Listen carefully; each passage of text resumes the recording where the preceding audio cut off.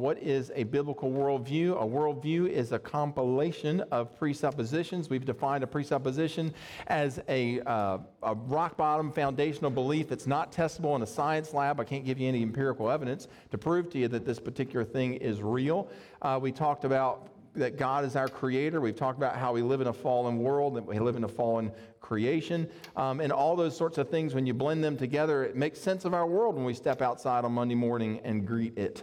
It's how we understand the world in which we live. It's how we make sense of suffering. It's how we make sense of how people act not in good ways, and how we understand some of that. And so one of the presuppositions, the last one that I come to bring to you today, is this idea that we live in a spiritual realm as well. That when we live in the physical realm, but there's also a spiritual realm that goes on that we don't see, that we're not, with our human eyes we can't see, but we know that it's there, we know that it exists. And again, that's part of how we understand our interaction with the world in which we live. And so specifically, I want to talk about the topic of angels and demons today. I'm not going to share any fantastic stories with you, in case you were thinking maybe I might have a few humdingers. No, I don't. But anyhow, we're going to talk about this topic, but I'm not going to give you a exhaustive treatment on this topic, but I'll give you some of the highlights and the things that really connect with and are important to you, and then we'll talk about what difference all this makes to your life and mine. Fair enough? All right, here we go. We're going to, our scripture for today is Matthew chapter 12. If you have your Bibles, you can flip over there. You can follow along with the screen. Let's stand for the reading of God's Word. Matthew chapter 12. We'll begin at verse 22. This is the story of Jesus casting out the demon, out of a demon-oppressed man, and then you'll receive the response of the snarky Pharisees and then Jesus' response to them. So let's read this together. Matthew chapter 12, beginning at verse 22. Here we go. Then the demon-oppressed man who was blind and mute was brought to him, and he healed him so that the man spoke and saw. And all the people were amazed and said, "Can this be the son of David?" But when the Pharisees heard it, they said, "It is only by Beelzebul, the prince of demons, that this man casts out demons." Knowing their thoughts, he said to them, "Every kingdom divided against itself is laid waste, and no city or house divided against itself will stand. And if Satan casts out Satan, he is divided against himself. How then will his kingdom stand?" Verse 28. "But if it is by the Spirit of God that I cast out demons, then the kingdom of God has come upon you. Or how can someone enter a strong man's house and plunder his goods unless he first binds the strong man? Then indeed he may plunder his house." You may be seated. Thank you so much. All right, so we're going to get to this text here in just a little bit, and you're going to have to put your thinking caps on today. I'm going to be rolling through some information. We're going to begin by kind of two parts here on the front end, talking about angels and talking about demons. The first part here, part one, we're going to talk about angels. I'm going to use a definition that comes to us from Dr. Wayne Grudem. He wrote in his book, Systematic Theology, here's the definition he gave of angels. He said, "Angels are created spiritual beings with moral judgment and high intelligence, but without physical bodies." So I want to break that definition down into three parts and examine it. We'll talk about that, okay? So the first part is that they are created beings. The idea that angels are not like God. They are immortal. They'll live on forever, but they had a beginning. They had a start. God is infinite. He had no beginning. He has no start, and he has no end. So angels have a beginning. They are created. For example, the psalmist writes, Psalm 148 and verse 2, "Praise God, all his angels, and praise him, all his hosts." And then verse 5, speaking about those angels, David says, "Let them praise the name of the Lord, for he commanded," God spoke, "and they were" what? Created. All right, so angels are created beings. They have a beginning. Second quality about angels is that they possess moral judgment. And this fact can be seen in the scripture reports that they sinned. Some of them disobeyed God and thereby lost their status in heaven. They fell from heaven. 2 Peter chapter 2 and verse 4, Peter reports, "God did not spare angels when they sinned, but cast them into hell and committed them to chains of gloomy darkness to be kept until the judgment." So just like human beings, angels have the capacity to disobey God. So that's what Peter's reporting here. And some of them sinned. Some of them, when the command was given or some thought came into their mind, and they pursued it in opposition to God, and they became demons as a result. This reveals that we human beings, how different we are than the angels. There's a huge difference between us and them. That is that when we fell, when we sinned against God, God put a plan of redemption in place so that we could enter back into relationship with Him. The angels had no such second chance. The angels never had the opportunity for forgiveness. It was simply they disobeyed and God banished them to a life apart from Him. The angels, we said, are created beings. They have moral judgment with high intelligence, but the definition also says that they are without physical bodies. That is, that angels are spiritual beings. We can't see them. They're not visible to our human eye. For example, Jesus, in talking about the Spirit, said in Luke chapter 24 and verse 39, He said, "See my hands and feet." This is right after Jesus had been resurrected from the dead. The disciples thought Jesus was an angel. And He says, no. Look, see my hands and feet, touch me and see, for a spirit, that is an angel or a demon, does not have flesh and bones as you see that I have. So we see here the teaching that the angels are spiritual beings, that they don't have physical bodies like you and I do. Now we know from Scripture that there are times when these invisible creatures become visible. They even appear in bodily form on occasion. Matthew chapter 28, an angel appears to the two women at the tomb after Jesus' resurrection. Hebrews chapter 13 and verse 2, this may be a familiar passage to you, says, "Do not neglect to show hospitality to strangers." A stranger is somebody who appears at your door, appears at your place of work. Somebody in the flesh appears as a human being. He says, "For thereby some have entertained angels unaware." So the angel comes knocking on your door, and you entertain that angel. He's saying, hey, look, it may be that that person standing at your door is actually an angel. That's what the writer of Hebrews is saying. So they can appear in some sort of human form.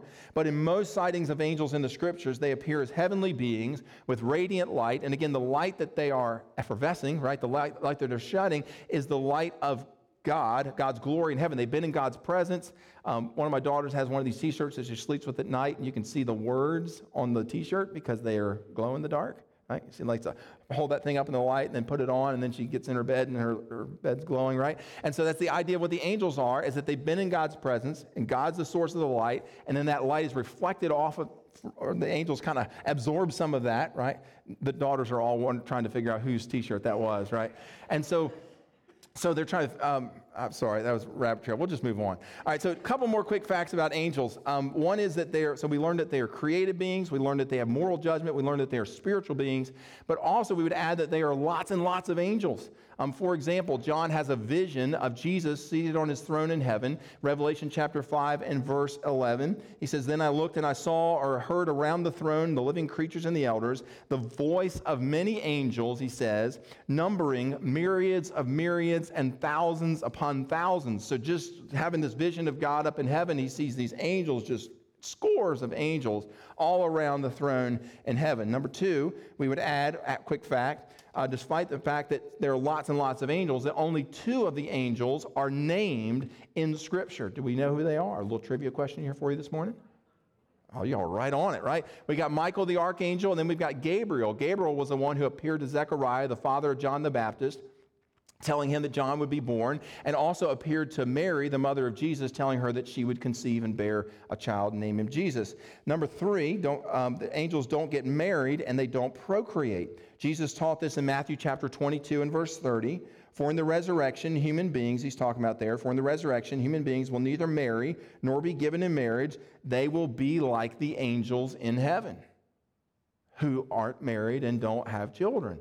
And so that's the idea here, is that angels don't procreate and they don't get married. Now, two final questions that you may have. Number two, is there such a thing as guardian angels? Perhaps you may wonder about that. And then the second question that we'll ask here or answer here is, do angels still appear to people today? So let's talk about the first one of those, the idea of guardian angels. Guardian angels, there's been a lot, people have lots of different thoughts about it, but there's really only two verses in all of Scripture, at least that I'm aware of, that speak to the issue of guardian angels, or at least that the idea of that comes from. And one of those comes from Jesus' teaching in Matthew chapter 18 and verse 10, when Jesus is referring to little children. He says of the little children, he said, "See that you do not despise one of these little ones, for I tell you that in heaven their angels," referring to the angel perhaps assigned to the little children, "always see the face of my Father in heaven." So Jesus is saying there in that text, at least if we read it in the plain meaning, that little children have an angel assigned to them. And that these angels, he says, are actually up in heaven, and that they continually see, he says, the face of my Father. So little children assigned an angel. I honestly don't know what Jesus meant by this text. And as I'm reading through all the people that I was reading through this past week, none of them really exactly know what Jesus meant by this text. But it could be understood here in this text that Jesus is saying that there is some sort of a guardian angel watching over little children.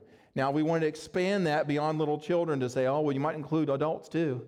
Well, there is another passage of Scripture over in Acts chapter 12. And in Acts chapter 12, Peter has just gotten out of jail. An angel has showed up. His chains have fallen off. He followed the angel out of the jail, and then all of a sudden the angel disappears. So Peter goes back to the church, the house church, where he had been worshiping with and had met with these people. And he goes knocking on the door, right? He's knocking on the door. And finally, one of the folks comes downstairs, and the door was locked.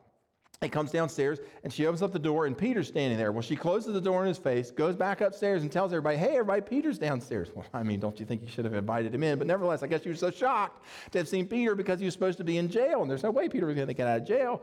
And so one of the people in their disbelief says to him in Acts chapter 12, verse 15, it's not Peter, it's his angel. So again, from that little verse and the verse in Matthew chapter 18, folks have developed this idea of there's some sort of an angel that's assigned, some sort of guardian angel. I cannot definitively say that there are guardian angels, and I can definitively say that there are not guardian angels. So there you go, right? My point is, to use these passages as evidence of guardian angels being assigned to every person, it is a little bit, more than a little bit, of a stretch. But nevertheless, it is there. So, second question, and then we'll move on. Do angels still appear to people today?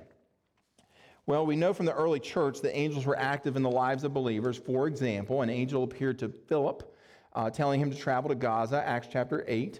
An angel appeared to Cornelius in Acts chapter 10, instructing him to invite Peter to stay at his house. An angel appeared to Paul, assuring him that his ship would not be lost, Acts chapter 27. Not to mention that the writer of Hebrews opens up the possibility that an angel could come knocking on your door and that you could entertain them as a stranger. See, I don't see any reason, scripturally speaking, why an angel would not appear to someone today. I mean, it makes sense that if God could send someone to you to give you, a word from him, some sort of instruction that he wants you to know about, some sort of warning that he wants you to be aware of, that God could send an angel to do that just the same. I wouldn't eliminate the possibility of that. The scriptures certainly don't eliminate the possibility about that. But even in Scripture, those times are rare, right? They're unusual. So we would assume that possibility is there, but it would be rare and unusual today as well. All right, well, let's switch topics to talk about demons. Back to Dr. Weingart. Y'all doing okay? Okay. All right. I'm still thinking about Christmas and glad all that's fine. What you got? Are all the decorations taken down? Yeah, that's this afternoon, right? If it's not. All right, so let's switch topics. Dr. Grudem, he gives us the definition for demons, and he defines demons this way. Demons are evil angels who sinned against God and who now continually work evil in the world. Notice in his definition, the key there is that demons are angels, or were angels, right? They are angels who sinned, he says, and that because they sinned, they fell from God's presence, and they've been cast out of his presence forever. What this means is that all the qualities that go along with being an angel also go along with being a demon. Okay? For example, demons are created beings. They were part of God's good creation until they sinned. And as demons also have moral judgment, and they failed in that moral judgment and sinned, and because of that, they've been cast out of God's presence. Demons are spiritual creatures. Just like angels, they don't have physical bodies. That is, they are invisible to the material eye. We would say that there are lots and lots of demons, but there is only one demon that's mentioned in all of Scripture that's named in Scripture. Anybody tell me who that is? Satan, that's right. Satan, Lucifer, the devil, Beelzebul, all these different names that are given him in Scripture, the serpent. And this character, Satan, was the first of God's created beings to sin. He was the originator of disobeying God. It is for this reason that Jesus refers to Satan, John chapter 8 and verse 44, as the father, notice the end of that verse, the father of lies. He's the first, right? He's the originator of sin. It was Satan who misled Eve in the garden and caused she and Adam to sin. He's the originator of sin, and he tempts other people to do it with him. Now, I want to close out this little segment by answering a question that we answered with the other topic, and that is that are demons still active in the world today? Because our understanding of this and our response to this is key to what comes next and understanding how all this impacts your life and mine. So I want to begin by drawing our attention to a biblical timeline of human history. We've got that for you. I'll put that up on the screen. You can see there on this timeline, this is something I've shared with y'all before, on this timeline of human history, that it begins at creation. So that's where our world was created, Genesis chapter 1 and 2. And then human beings are placed on the earth. And then the fall takes place. That is the sin that happens in the garden, and everything changes for us. And then if you move forward to the end of that timeline, you see it's the end of time. And this is where human history is done, where it terminates. And it terminates at the return of Christ. So one of these days, Jesus is going to appear in the sky, and he's going to bring with him the souls of all those that had gone on before. And when he appears in the sky, you're going to see, if you're still alive to see it, you're going to see the graves breaking open, and you're going to see reconstituted bodies coming up from the sea. And they're going to fly up into the sky, and they're going to meet their soul in heaven. And friends, that's what we call the resurrection. Okay? Be the great resurrection of the dead. And so that will mark the end of time. Now, there's all this human history that happens between the fall, creation and the fall, and when Jesus is going to return. And so we're living in the middle of that. You say, well, where do we belong on the timeline? Well, again, on the timeline, you've got two ages. You've got the Old Testament age, or the age of the law. This is God had given the law to Moses, and the Jewish people had followed this law. And the part of the Godhead that was most active on the planet during that period was God the Father. Right? He's in the temple, in the tabernacle, in the Holy of Holies. Pillar of cloud by day, pillar of fire by night. And he resides here on the earth. He left heaven, came down to his throne here on the earth, and he resides here on the earth during that age, during the Old Testament age.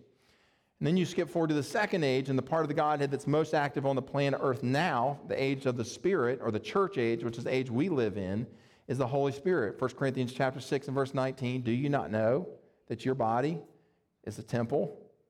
Temple's a place where God lives. Do you not know that your body is a temple of the Holy Spirit?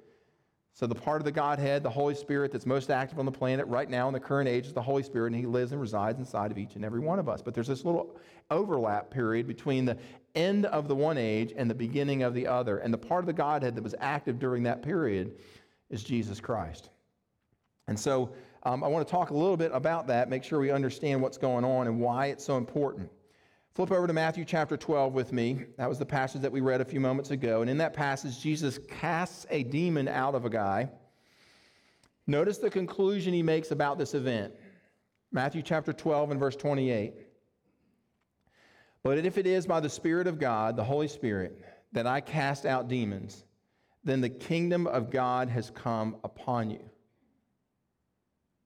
But if it is by the Holy Spirit that I cast out this demon, then the kingdom of God, a new age, has begun. So Jesus is saying that evidence of the fact that we've entered into a new age of human history is the fact that demons can be cast out of someone.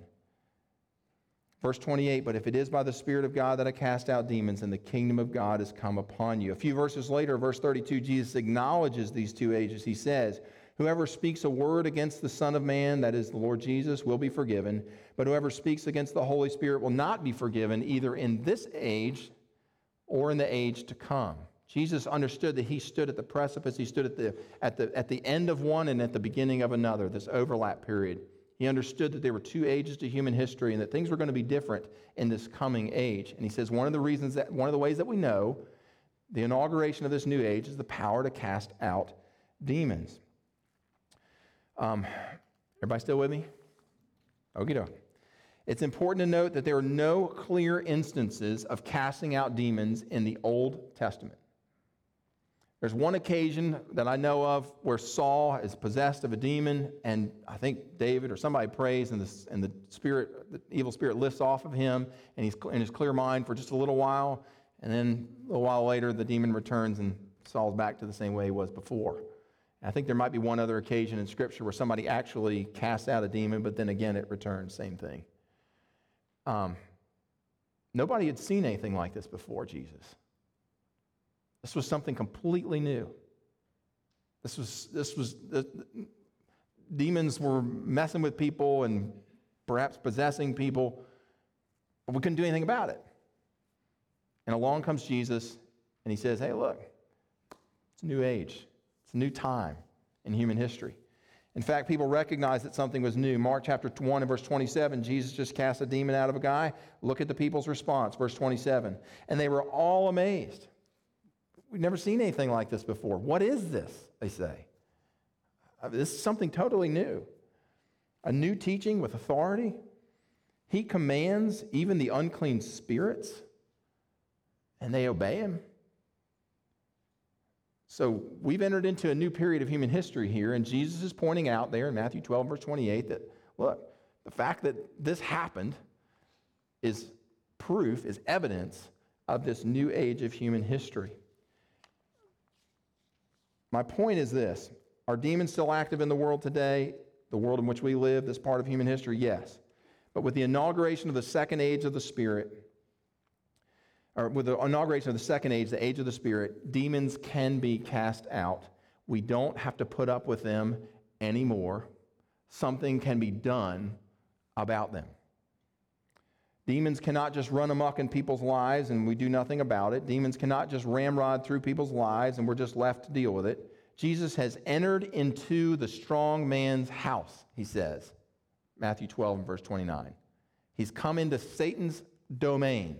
Satan was, under the old age, the prince of this world. He's not anymore. Jesus has entered into his house, entered into his domain, this world, and has bound him, has tied him up. He no longer has the authority to run amok in your life or in mine.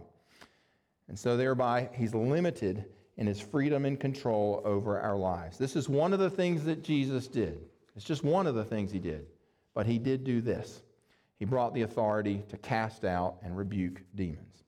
All right, well, that's our summary treatment of angels and demons, and so that means it's time to ask our most important question, the question we ask every week around here, which is, how do we recognize demonic influence? That's not our most important question, but it does answer our most important question, what difference does all this make to my life? So I want to spend the balance of my time that I've got left here. How do we recognize demonic influence, and what can we do about it?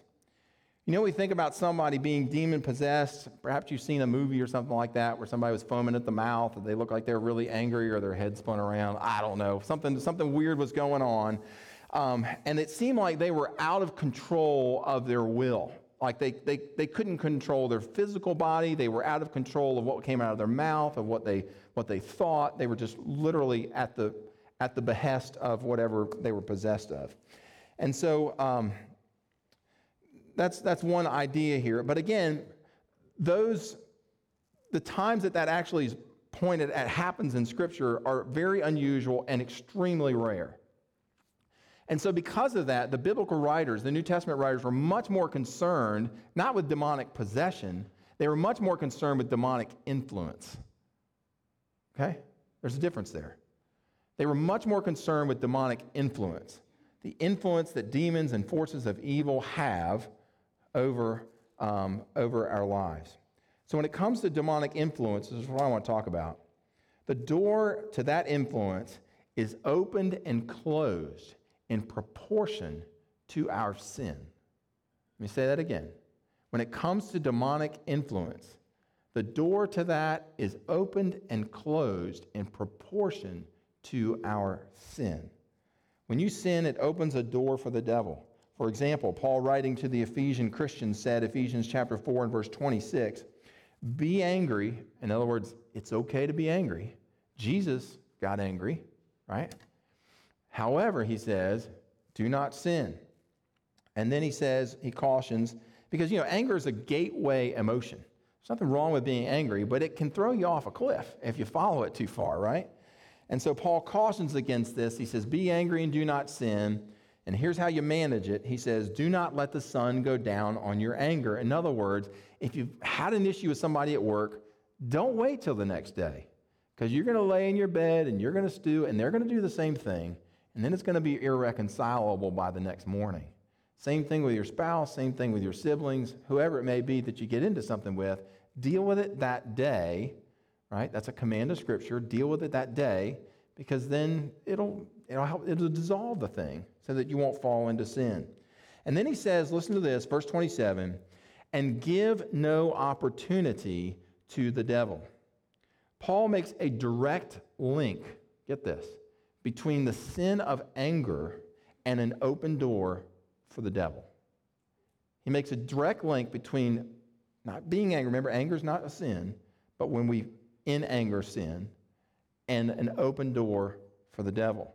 The same thing goes with any other sin. You start coveting what somebody else has, you're opening the door for the devil. Right? You start entertaining lustful thoughts in your mind. Next thing you know, you're doing things that you never thought you would ever do. You start sitting around being lazy and slothful. Next thing you know, you lost your job, you're sleeping in your car. It doesn't take a person who is mighty in prayer to recognize demonic influence. Just look for the presence of out-of-control sin. A person is not possessed of the devil. They're just under heavy demonic influence, okay? And there's a difference there. I mean, look for the person whose heart is growing hard. Look for the person who's perhaps a person in the mirror where sinful nature has taken over, where every passing whim and compulsion and passion are what is driving that person's behavior. Friends, the more we sin, the more that demonic influence makes its way into our lives. Again, demonic influence, it comes in proportion to our sin. Be angry and do not sin. Give no opportunity to the devil. The more we sin, the more intense the demonic attack becomes. Proportionality. That's what Paul's teaching there. If you're looking for the presence of demonic influence, look for the presence of out-of-control sin. You say, okay, what do we do about it? I mean, how can I fight against that? How can I deal with that? Well, I want to be really careful here because there's a tendency in us to say, well, the devil made me do it, right? Not to want to take personal responsibility, and that the biblical writers never give us, never encourage that. Even in their dealing with demonic influence, they never say that we're off the hook. So personal responsibility is always at the heart of repentance. It's taking ownership of my actions, of what I've done, not because somebody else made me do it. Secondly, we want to be careful because sometimes the affliction, perhaps of depression, is metabolic and it's not demonic. Perhaps it's not a spirit of depression that has come upon you in this season of your life, but rather it's a metabolic one. And so we deal with it in different ways. So we want to be careful not to always blame the spiritual realm or demonic influences for everything. But we also recognize as believers, one of our presuppositions is that, hey, there's more to this world than just what we see. And so because of that, we need to know how to deal with it. So I'll just share a few thoughts with you here. In this case, if it is in your heart, if you just sense that, you know what, there's something going on here, and it's in the spiritual realm, and I need to deal with it. I need to address it. Here's what you do. Rebuke the demon in the name of the Lord Jesus, by whose authority you now can rebuke a demon, right? Rebuke the demon in the name of the Lord Jesus and command it to leave. Remember, we're not in the first age anymore. We can do something about it. For example, Luke chapter 10 and verse 17, Jesus sent out 72 of his disciples to deal with, or to go out and proclaim the gospel, and they come back with this response. Luke chapter 10 and verse 17, the 72 returned with joy, saying, Lord, even the demons are subject to us in your name. It's a new age has dawned. We don't have to live with that stuff anymore. We don't have to deal with that garbage anymore and just own it. We can now have authority over it and cast it out of our life in the name of the Lord Jesus. Again, by whose authority they have to respond. You say, well, again, how do I do that? Well, simply speak it. I mean, demons cannot read minds. They're not like the Lord Jesus in Matthew chapter 6, who instructed us when we pray to our Father, we go in secret, we pray to him in secret. You know, God hears our quiet prayers as well as the ones we speak audibly, but the Lord Jesus actually had to speak to the demon, right? When he had to speak it out loud. He didn't just in his mind tell them to do something. He had to talk to him.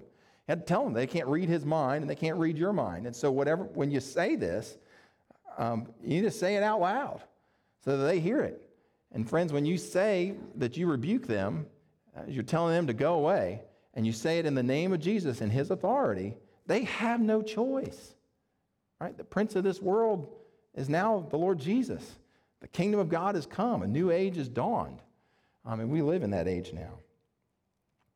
I want to close out our service today by giving you an opportunity to pray.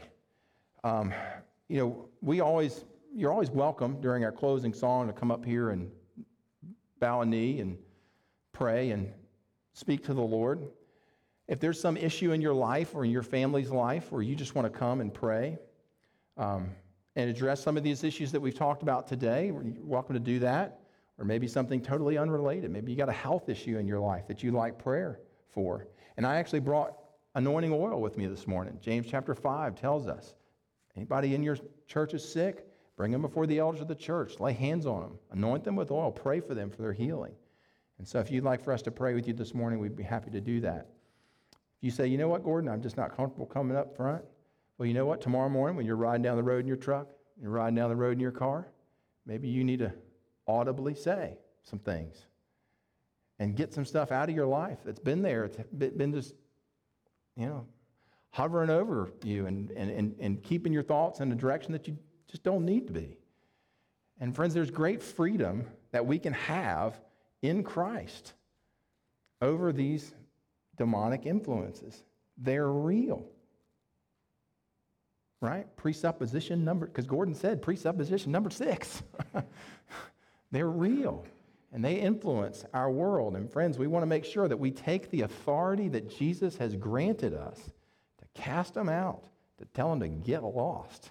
And friends, you will experience great freedom in your life. So you respond however the Lord leads you this morning. Let's bow our heads together for prayer. Most gracious God, we thank you so much for your goodness to us. We thank you, Lord, that you have brought a new age, a new age, Lord, here in human history where we don't have to live in bondage to anything, not to our own sin, Lord, and certainly not to those forces of darkness. Ephesians chapter 6 and verse 12, Paul reminds us that we don't wrestle against flesh and blood, but we wrestle against powers and principalities and rulers in the darkness of this world. God, that's where the battle is raging. And so, Lord, if we need to take some action on our own behalf, on our children's behalf, on our family's behalf, on somebody at work, or whatever it may be, Lord, may we be faithful to execute the authority that you have imbued us with, that you have given to us. You have bound the strong man. Lord, may we live in the freedom you've given us. We come around this table now, we're reminded of your shed blood and of your broken body that made it all possible.